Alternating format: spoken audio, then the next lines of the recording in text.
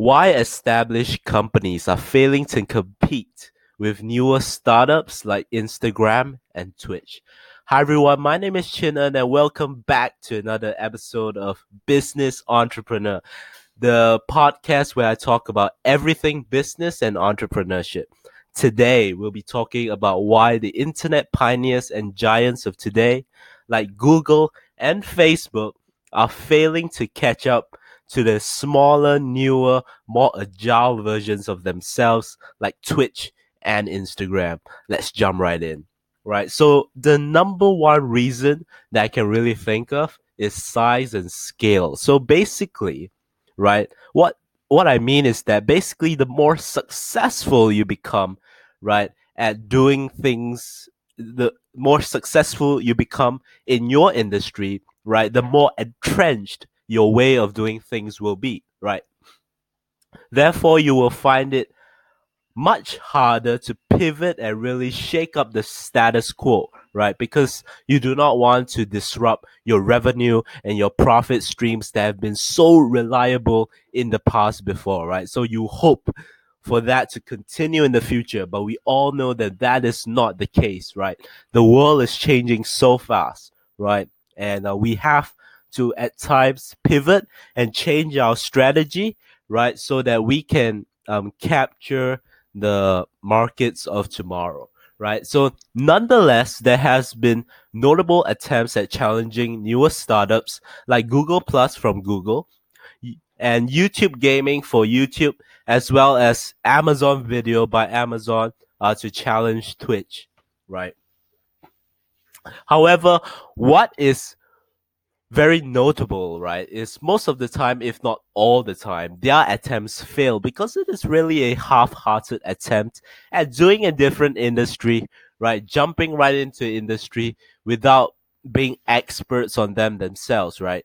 So they end up having to acquire smaller and money-bleeding startups by the billions, right? So think about Twitch, think about Instagram, right? I don't think they're making money right now, right? They're still money bleeding uh startups and companies, and thus it is really not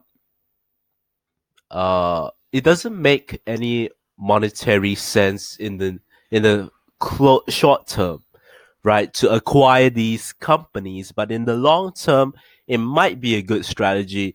But if the foundation already is that the company does not make money, then it is very hard to start monetizing because you just destroy the entire user experience, right?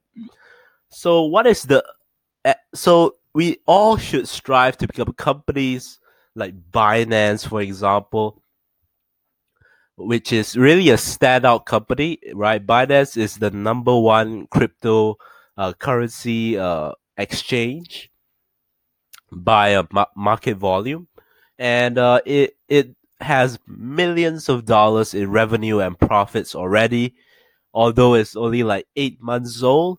And really, what the allure is that of of this new generation is that you can start your own startup, personal brand in your own garage, and you may one day be potentially be valued at millions and billions of dollars, right? And these bigger, more established companies are willing to pay the top price, right, to buy over your startup or your company. And that's just so exciting because really all we do, right, in some way, form, or shape is connected to money, right? So I do not shy away from that as well. So, but the the idea, right, that the reality that you can be working on something that you are extremely passionate about and still achieving an exit that's not an IPO or becoming a profitable company and still having an impact in the world is just so exciting to me, right? So that's all I have for you today. thank you for listening to this very first podcast of Business Entrepreneur, and I hope you all have a great day.